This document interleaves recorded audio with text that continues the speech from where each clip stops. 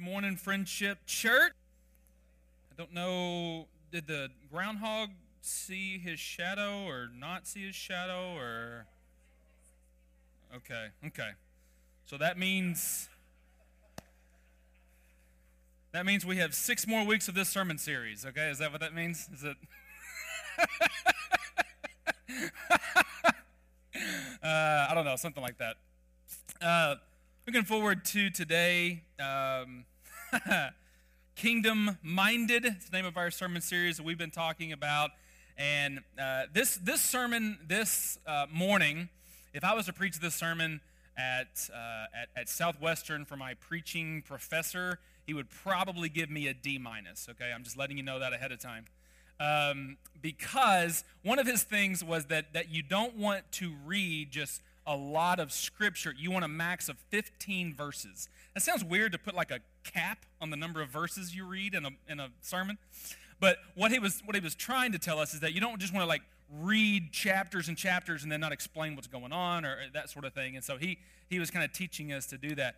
I'm going way more than 15 verses, okay? So if you like the Bible, you might give me more than a D-. In fact, you know what? Don't text me your grades throughout this week, okay? I don't want to know. Just, all right, here we go. And so you've heard from me. We're going to hear from Jesus, okay? We're going to hear from Jesus this morning. I think every word is going to come from Jesus here today. We're going to look at what Jesus has to say about the kingdom of God and being kingdom-minded. We've already looked at how God is as our king. He is our creator and supreme rules over everything. There's a nation under rule. It was Israel for his special people, and then we as Gentiles are invited into that as well.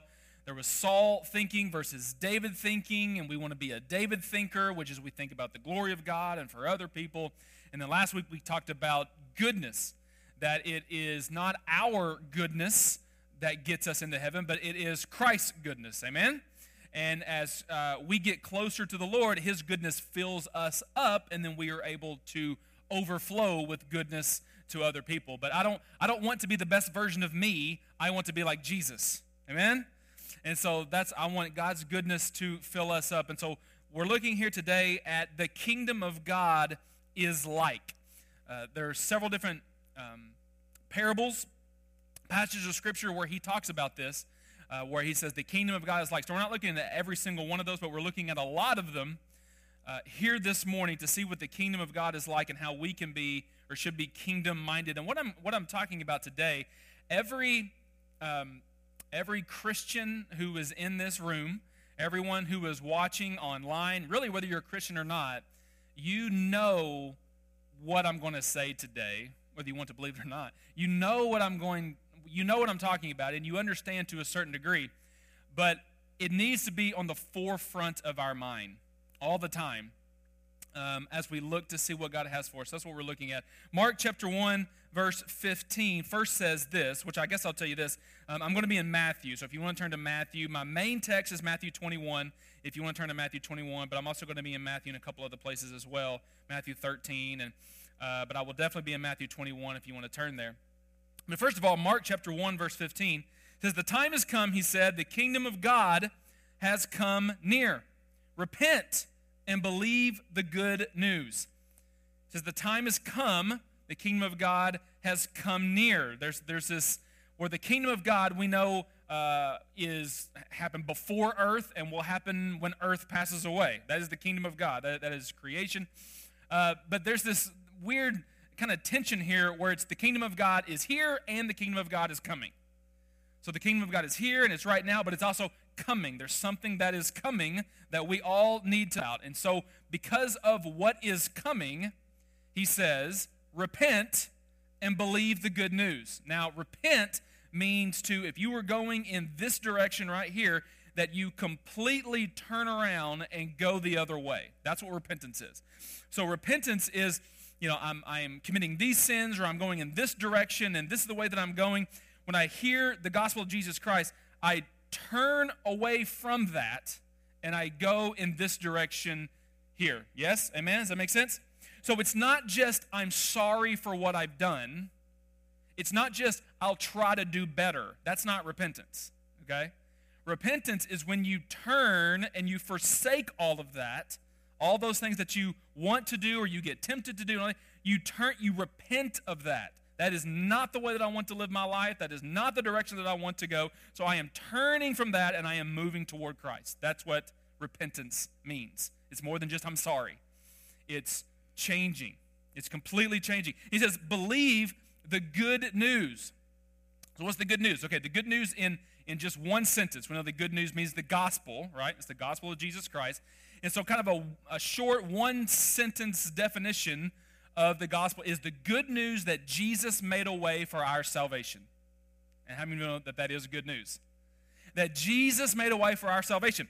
So you say Jesus because it's not me. It's not my goodness. It's not I did more good things than bad things, so I should be good. Okay? No, it's Jesus Christ. No one else. Jesus Christ made a way. That means he actually acted upon. He did something to do this. He acted. He came down to this earth, lived a sinless life, died on the cross for our sins, rose from the grave. That is made a way for our salvation. We had to have salvation. We needed saving. We were born in a sinful nature where we needed salvation, okay? If the floodwaters are coming up, you don't have to say, well, it's not my fault that the floodwaters are coming up. Well, it doesn't matter if it's your fault or not. The floodwaters are coming, and you needed saving. So whether it's your fault or not, you need saving. And so Jesus made a way for our salvation, and that is good news. It is great news, actually. So he says, the kingdom of God is near. Repent and believe the good news. So he says, the kingdom of God is like in several verses. So Mark chapter 40, verse 30 says, again, he said, what shall we say the kingdom of God is like? Or what parable shall we use to describe it? It is like a mustard seed, which is the smallest of all seeds on earth. Yet when planted, it grows and becomes the largest of all garden plants, with such big branches that the birds can perch in its shade. So this mustard seed, the smallest seed, when it's planted in the ground, and of course there's water and there's sunlight, it grows into this huge tree. There's another parable where it talks about the farmer plants seed, and he doesn't know how it grows, but it grows. I mean, he puts water and sunlight, but the molecular structure of whatever, he doesn't know how, we just know that it does, right? We just know that it does. And so when that mustard seed, the smallest mustard seed, so when at the beginning of the creation, there was nothing going on, and then all of a sudden, let there be light, whoosh, we've got a big tree now, okay? There is something going on. There is a big thing going on now. When Jesus Christ came to this earth in bodily form, he did not come down riding a flaming chariot and with white horses and people shooting bows and arrows. That's not how he came. He came as a small baby in a manger in little town of Bethlehem. And out of that little, a huge kingdom of God came out. So this small mustard seed then begins to grow. Interesting enough, the next story in the Bible is where he calmed the storm. And so where we can take shade underneath that. He protects us. And that's many times what that large tree does. So we're looking at several verses here where it talks about the kingdom of God. And then also, if you've noticed this in the Gospels, it talks about the kingdom of heaven as well. So you get the kingdom of God and you get the kingdom of heaven. Was that the same thing? Which one do we focus on? What's going on here? So the kingdom of God is it is spoken in Mark and in Luke and in John. Matthew uses the phrase the kingdom of heaven. So in some regards, they are the same because in the same stories, they use the same words. So for instance, this mustard seed story that is in Mark where he says kingdom of God, in Matthew he says kingdom of heaven. If you look at other stories, when it says that the kingdom of God in Mark belongs to such as these, talking about children, well, that story in Matthew, he says kingdom of heaven. It's tough for a rich man to enter the kingdom of God in Mark and Luke, and in heaven in Matthew. So in some regards, they're the same. But it is curious that only Matthew says the kingdom of heaven, and Mark, Luke, and John say the kingdom of God. So Matthew is looking at a specific part of the kingdom of heaven, which is what we're talking about here today, which is the day of the Lord that's coming. There's a rapture, there's a second coming, there's an end of the age that is coming. And so that's what Matthew is talking about here when he is talking about the kingdom of heaven. Does that make sense? We all here on the same page here? All right. So Matthew chapter 13. I'm going to read Matthew 21 here in just a minute, but right now we're in Matthew chapter 13. I got several verses here. I didn't want Uche working all morning, okay? You know what I'm saying? So I'm going to give Uche a little bit of a break. Is that okay? I got the thumbs up. That's good. Okay. So more than 15 verses today. Are y'all ready? Come on. He kind of said that, and it's like, you know, people get distracted and get lost when you start listening to more verses. I believe that I have a mature church. Is that right? You can handle more than 15 verses, right? You like how I'm throwing that at you? It's not me, it's you. All right? We got a mature audience here, so let's look at this. Matthew, we're going to read some in 13, verse 24. Jesus told them another parable. The kingdom of heaven is like a man who sowed good seed in his field. But while everyone was sleeping, the enemy came and sowed weeds among the wheat and went away. When the wheat sprouted and formed heads, then the weeds also appeared. The owner's servants came to him and said, "Sir, didn't you sow good seed in your field? Where did the weeds come from?" "An enemy did this," he replied. The servants asked him, "Do you want us to go and pull them up?" "No," he answered. "Because while you are pulling the weeds, you may root up the wheat with them. Let both grow together until the harvest.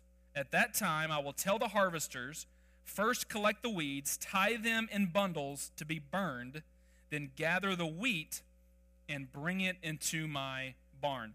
So Jesus did a lot of this. He spoke in parables, which is an earthly story with a heavenly meaning. And so he'll tell a story that his audience at that time especially knew and understood, farming. Now, I don't know if there's any farmers in here, but we know, generally speaking, that farming, that you plant the seed, there is a harvest day, so you can take them off, whatever. So we kind of generally know what he's talking about. But he'll use these parables, or these earthly stories with heavenly meanings, to tell us a story that we can understand a little bit of what he's talking about, and then he brings the spiritual application to it. Some would say the moral of the story. I don't really like the moral. But the spiritual application to what he's talking about. So he tells this story to everybody, and he does this a few times, where he'll tell a story to everybody, but then he'll tell his disciples later what the meaning of it is. And that's some of what's happening here. And so he tells this story. Now, you've probably heard this story, so you know you know what he's talking about, and you know what he's saying. But let's skip over just a couple of verses. Verse 36, his disciples came and they said, "Explain to us this parable of the weeds in the field." So they had not heard this before. You've probably read this before. You've heard it before. They have not, and they don't know what's coming. He answered, "The one who sowed the good seed is the Son of Man. The field is the world, and the good seed stands for the sons of the kingdom. The weeds are the sons of the evil one, and the enemy who sows them is the devil. The harvest is the end of the age, and the harvesters are the angels." All right, so we've got all of our characters here in line, okay? The Son of Man, he plants these seeds, this creation, he creates these people, they're in the world, but then you've got Satan, and he sends his in, but the harvest is coming. That's the end of the age, and it's coming, and his angels are the harvesters. As the weeds are pulled up and burned in the fire, so it will be at the end of the age. The Son of Man will send out his angels, and they will weed out of his kingdom everything that causes sin and all who do evil. They will throw them into the fiery furnace, where there will be weeping and gnashing of teeth. So there is good wheat. There is good plants, and then there are weeds. And at the end of the day, there is going to be a separation. There's going to be a separation of the good and the evil. I'm thankful that it is not our goodness that determines, but it is Christ's goodness. But when he looks to these that are turned away, these evildoers, those who do not follow Jesus, they are in the fiery furnace where there is weeping and gnashing of teeth. It will be the worst thing to ever happen to wake up in hell. To know that for an eternity, there is going to be a separation between you and God. And the Bible says that there are going to be weeping and gnashing of teeth. There's going to be a few people there. One of those kinds of people are going to be those who are weeping. Those people who say, I knew it, I just didn't believe it. I've heard it, but I didn't follow through. Maybe there are some that will say, why didn't someone tell me? Why didn't someone tell me? And there's going to be weeping. But then there's also going to be those who gnashed their teeth, those who are gnashing teeth. In the Bible, this idea of gnashing teeth is a few spots in the Bible. And it talks about that the people, when they gnashed their teeth, it was normally at authority. They gnashed their teeth. They didn't like what happened, and so they held their fist out to authority as a form of dissent. And so there are going to be people who wake up and will hate God all the more. And they will gnash their teeth at him because they will have tried it their way, thinking that their way was better. And then when they realize that they are wrong, they'll hate God even more.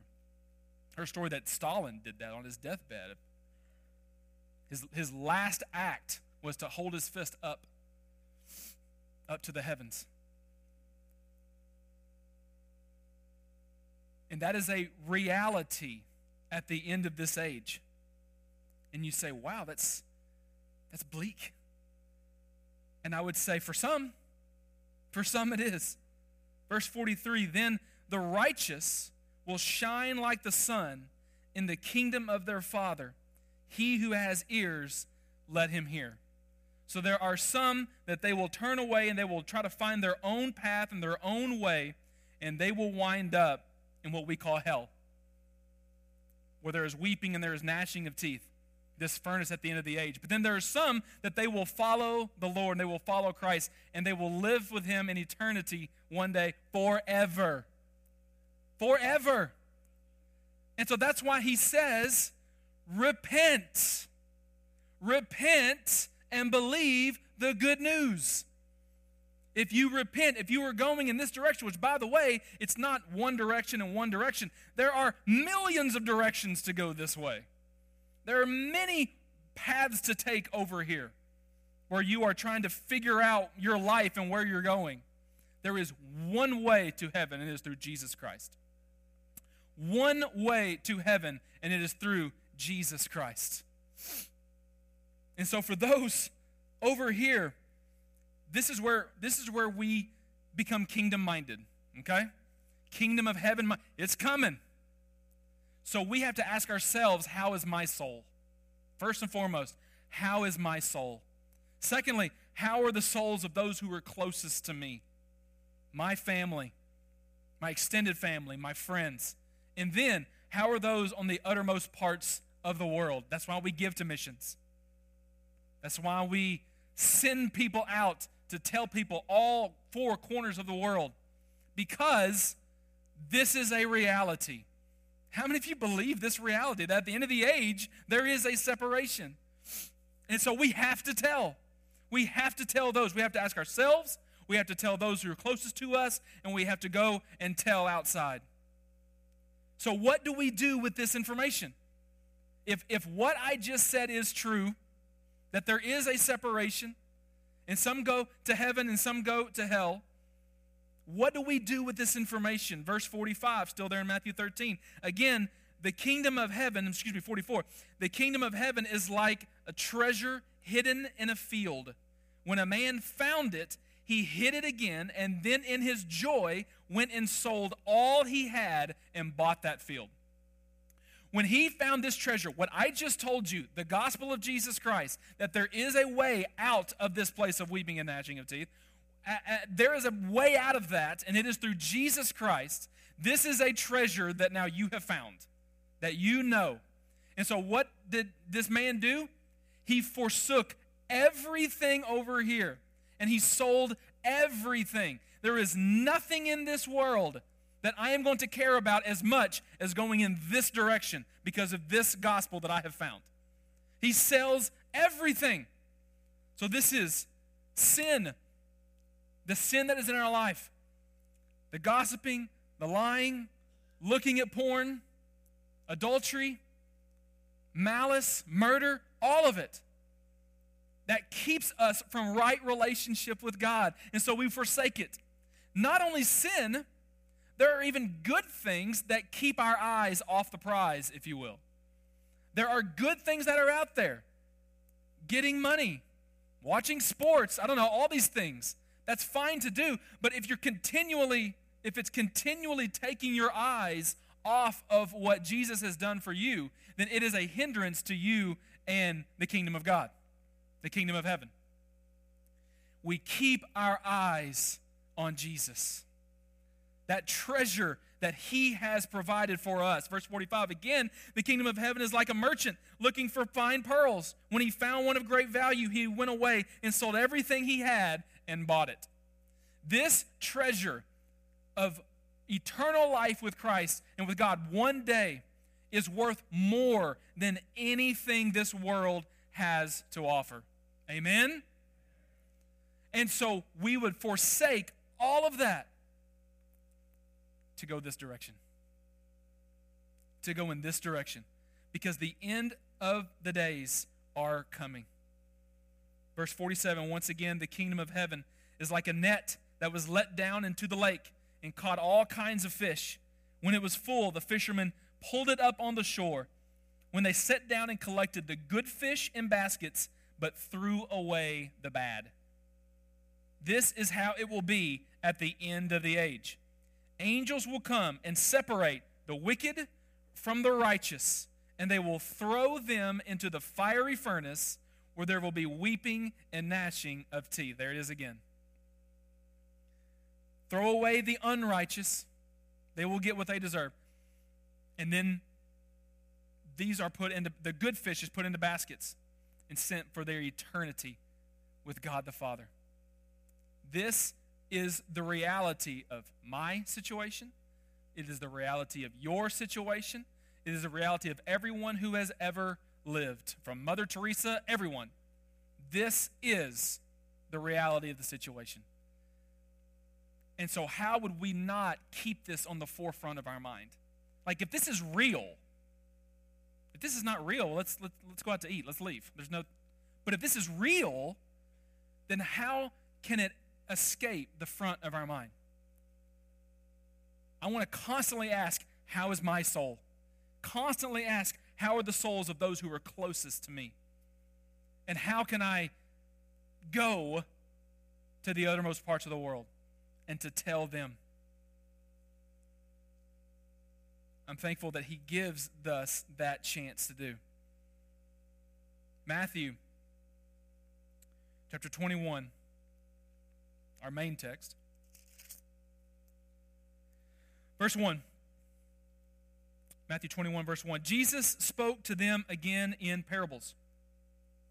He said, the kingdom of heaven is like a king who prepared a wedding banquet for his son. He sent his servants to those who had been invited to the banquet to tell them to come, but they refused to come. So here's a story again, something that we are all familiar with. We have all been to a wedding. Most of us have been to a wedding. So we understand that there are invitations that are sent out, right? Should we invite them? Should we not invite them? God is this king who prepares a wedding banquet for his son. He sent his servants, which are throughout history, and especially the Old Testament, these kings and these prophets and these men of God, to tell them that they had been invited to the banquet, but they refused to come. What this is the nation of Israel. There are some that refused to come. As you've seen through the scriptures, there is this up and down of following the Lord, not following the Lord. So verse 4 says, then he sent more servants and said, tell those who have been invited that I have prepared my dinner. My oxen and fatted cattle have been butchered. Everything is ready. Come to the wedding banquet. Once again, he is allowing opportunity for his nation, the nation that he loves, the nation that he has led, the nation that he has saved time after time after time again, They know what salvation is like. They know what redemption is like. Time and time and time again. Go tell them again. We're talking about Noah. We're talking about Abraham. We're talking about Moses, David, Daniel, Isaiah, Nehemiah. They keep telling them. They keep telling them and telling them. Verse 5, but they paid no attention and went off. One to his field, another to his business. The rest seized his servants, mistreated them, and killed them. The king was enraged. He sent his army and destroyed those murderers and burned their city. And Jerusalem fell. And it was a sad time. They were scattered. He gave them chance after chance after chance after chance. Verse 8. Then he said to his servants, the wedding banquet is ready, but those I invited did not deserve to come. So go to the street corners, invite to the banquet anyone you find. So the servants went out to the streets and gathered all the people they could find, the bad as well as the good. And the wedding hall was filled with guests. So this is after Jesus Christ comes. And he says, we're going to invite everybody. So the Gentiles, all of us are invited. And it says the bad and the good came. They're like, yeah, sounds good. Let's go this direction. And so we are all invited. So this 2,000 years since then, we have been invited to come to this banquet. Verse 11. But when the king came in to see the guest, he noticed a man there who was not wearing wedding clothes. He asked, how did you get in here without wedding clothes, friend? The man was speechless. Then the king told the attendants, tie him hand and foot, throw him outside into the darkness, where there will be weeping and gnashing of teeth. And this can be a little confusing when you first look at it. Because this is what he came, like he was in the building. What's the problem here? And he wasn't wearing the right wedding clothes. Now, you can go too far with this. This is not necessarily talking about modesty, okay? Like no holes in your jeans and, 4 fingers for ladies. And okay, that's not really what it's talking about here, okay? So you don't have to, that's a good sermon. Like we can talk about modesty later. Like that's good. We should talk about that, okay? I'm just saying that's not what this is talking about, okay? That's not what this is talking about. What this is talking about is that he entered this hall in his own clothes. There was not a changing into wedding clothes. So what this guy did is what I talked about last week, is that he tried to get in his goodness, wearing his clothes. So he came into the wedding hall, he came to church, he came in here trying to get in, trying to be accepted, wearing his goodness, wearing his clothes.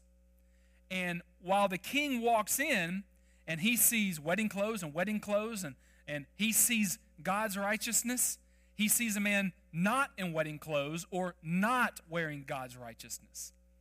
He says, I understand that you're trying to get in here, but you are not wearing the right clothes. You are wearing your goodness clothes. And that's good enough to get you so far into this house, but that's not going to get you there. You have to wear the wedding clothes or Christ's righteousness. You're supposed to put this changing on of these clothes. Verse 14 finally says, For many are invited, but few are chosen. We can't come to this house of God and think, whew, we're probably good. We can't live in our goodness, in our righteousness, and feel like that's good enough. Good enough is not good enough. It is only through Christ's righteousness. It is only through Christ's righteousness. And this is the reality. What we do to get ahead here in the world is not what you do to get ahead in the kingdom of God, to go the right direction in the kingdom of God. How do you get ahead at work? Well, hard work and no mistakes. But how do you move into the kingdom? Love and faithfulness. How do you get ahead in school? Well, you study and you stay focused. In the kingdom of God, you deny yourself and you worship. The things that you do to move forward and to live about here on this earth is not going to get you to the next to the next world, to the kingdom of heaven.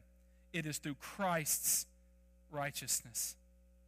So I say, repent and believe the good news. Repent and believe the good news. Luke 17, I tell you, on the night 2 people will be in one bed. One will be taken and the other left. 2 women will be grinding grain together. One will be taken and the other left. Repent and believe the good news. You know, Matthew 25. I've got to read more scripture because this is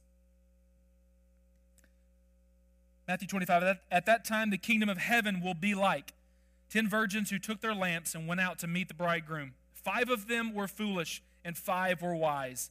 The foolish ones took their lamps, but did not take any oil with them. The wise, however, took oil in jars along with their lamps. The bridegroom was a long time in coming, and they all became drowsy and fell asleep. So you've got 10 who are wanting to go, and it's a long time off. Listen, I don't know if the Lord is coming in 5 minutes or 50 years. I have no earthly idea.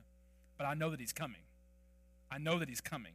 And so we keep this in the forefront of our minds, and we have to be ready. We have to be ready in that moment. At midnight, the cry rang out, "Here's the bridegroom. Come out to meet him." Then they all woke up and trimmed their lamps. The foolish ones said to the wise, "Give us some of your oil. Our lamps are going out." "No," they replied, there will not be enough for both of us and you. Instead, go to those who sell oil and buy some for yourselves." While they were on their way to buy the oil, the bridegroom arrived. The wise who were ready went in with him to the wedding banquet, and the door was shut. Later, the foolish ones also came. "Sir, sir," they said, "open the door for us." But he replied, "I tell you the truth, I don't even know you. Therefore, keep watch, because you do not know the day or the hour." The day of the Lord is coming. And like these 10, there were 5 that were ready to go, and there were 5 that were not. And let me tell you something, all 10 had the chance. All 10 had the opportunity. There were 5 who chose to be ready. You have a choice. Your family has a choice. Those across the world, they have a choice. Then the king will say to those, let me back up. When the Son of Man comes in his glory, and all the angels with him, he will sit on his throne in heavenly glory. All the nations will be gathered before him, and he will separate the people one from another as a shepherd separates the sheep from the goats. He will put the sheep on his right and the goats on his left. Then the king will say to those on his right, "Come, you who are blessed by my Father, take your inheritance, the kingdom prepared for you since the creation of the world." Since the creation of the world, he has had this in mind. From the creation of the world, he has known. "For I was hungry, and you gave me something to eat. I was thirsty, and you gave me something to drink. I was a stranger, and you invited me in. I needed clothes, and you clothed me. I was sick, and you looked after me. I was in prison, and you came to visit me." We're talking about practical things right now that you can do. You act in God's goodness. Verse 37, "Then the righteous will answer him, 'Lord, when did we see you hungry and feed you, or thirsty and give you something to drink? When did we see you as a stranger and invite you in, needing clothes or clothe you? When did we see you sick or in prison and go to visit you?'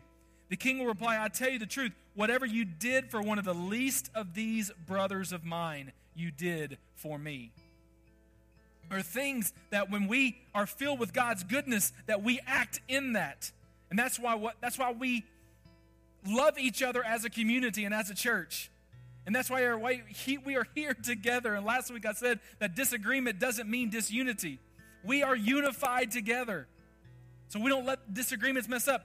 No, when either of us are in need, we help each other because we are filled with Christ's goodness. And we reach out to each other's. On the other side, then he will say to those on his left, "Depart from me, you who are cursed, into the eternal fire. Prepare for the devil and his angels." For I was hungry, and you gave me nothing to eat. I was thirsty, and you gave me nothing to drink. I was a stranger, you did not invite me in. I needed clothes, and you did not clothe me. I was sick and in prison, and you did not look after me. And they will answer, Lord, when did we see you hungry or thirsty or a stranger or needing clothes or sick or in prison and did not help you? And he will reply, I tell you the truth, whatever you did not do for one of the least of these, you did not do for me. Then they will go away to eternal punishment, but the righteous to eternal life. Repent and believe the good news. Repent and believe the good news. Can you stand with me this morning? Repent and believe the good news. This is kingdom-minded. We can get too wrapped up in what is going on here on earth that we forget about the kingdom of heaven that's coming. And we have to stay reminded of that. It's easy to worry about our work and the kids and if my team is winning and all this stuff. But the kingdom of heaven is coming. Amen? It is coming, and there will be a separation, and your goodness is not good enough. Only Christ's goodness that lives inside of us. So very simply today, we're going to have a time of prayer, and I want you to pray. And the first question that I want everybody to ask themselves is, God, how is my soul? How is my soul? I don't want to do it in my goodness. Christ, I want you to fill me up with your goodness. And follow Jesus Christ. Forsake, repent, turn from this over here and go in this direction. The second thing to pray about, those who are closest to you. Do you have family who needs to know Jesus Christ? God, what do I do to share with them? God, I pray that they would come to know you. And then the third prayer is those outside of our city and our state and our country. How can we reach those around the world? It's very simple today. Very simple today. The kingdom of heaven is coming. Now is the time to repent. So if you would, find a place to pray. If you feel like you need to come to this altar and talk to the Lord, it is open. It is ready for you. But there's three things to pray for. Everybody pray for yourself. Pray for your family and those who are closest to you and those who are around the world, that they would hear about this gospel that saves us. Ready? 1, 2, 3, go. Find a place to pray. Say, dear Lord, some of us today need to cry out, God, I am sorry. I am sorry for turning in this direction, trying to find my own way, trying to do this in my own goodness. There's some who are watching online. You have the tendency to turn it off right now. Don't do it. Don't do it. Talk to the Lord. Bring your family close to you. Say, God, save our soul. And then thirdly, pray for those around the world who have not heard yet that we are currently sending people out. Yes, I know there are other things going on in this world, but the kingdom of heaven is coming. So God, we cry out to you for those around the world. God, hear us this morning and bring your salvation to us.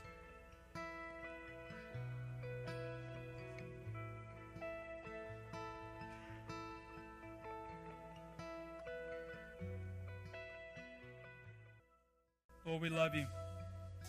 Lord, we love you for the good news of the gospel that Jesus Christ has made a way for our salvation. Thank you, Lord. Thank you, Lord. Thank you, God. We praise you, Lord. Lord, help us to keep this on the forefront of our minds, Lord. Help us to share Christ with others. Help us first to know you for ourselves, and then help us to share Christ with others. With our family, with our workers and our neighbors, and then those across the world. God, help us, Lord. I'm so thankful that I get to know and hear about your salvation really every day of my life. And to know that there are some who have never heard. God, I pray for those who are right now overseas and getting ready to go overseas. God, I pray a special prayer for them, to give them favor and to give them strength and to give them direction as they reach out to those, Lord, in the name of Jesus. God, help them. God, be with them, Lord. God, because they need to hear. They need to hear, Lord. So, God, I pray that you would be with them. Lord, touch them in the name of Jesus. And help prepare the hearts of those who are going to hear, Lord. Just as you have prepared our hearts. Help us, Lord. For us here, help this not just to be another sermon, but God, this is something that we keep on the forefront of our minds, that this kingdom-minded and the kingdom of heaven is coming, Lord. So help us, Lord. We love you. We love you in Jesus' name.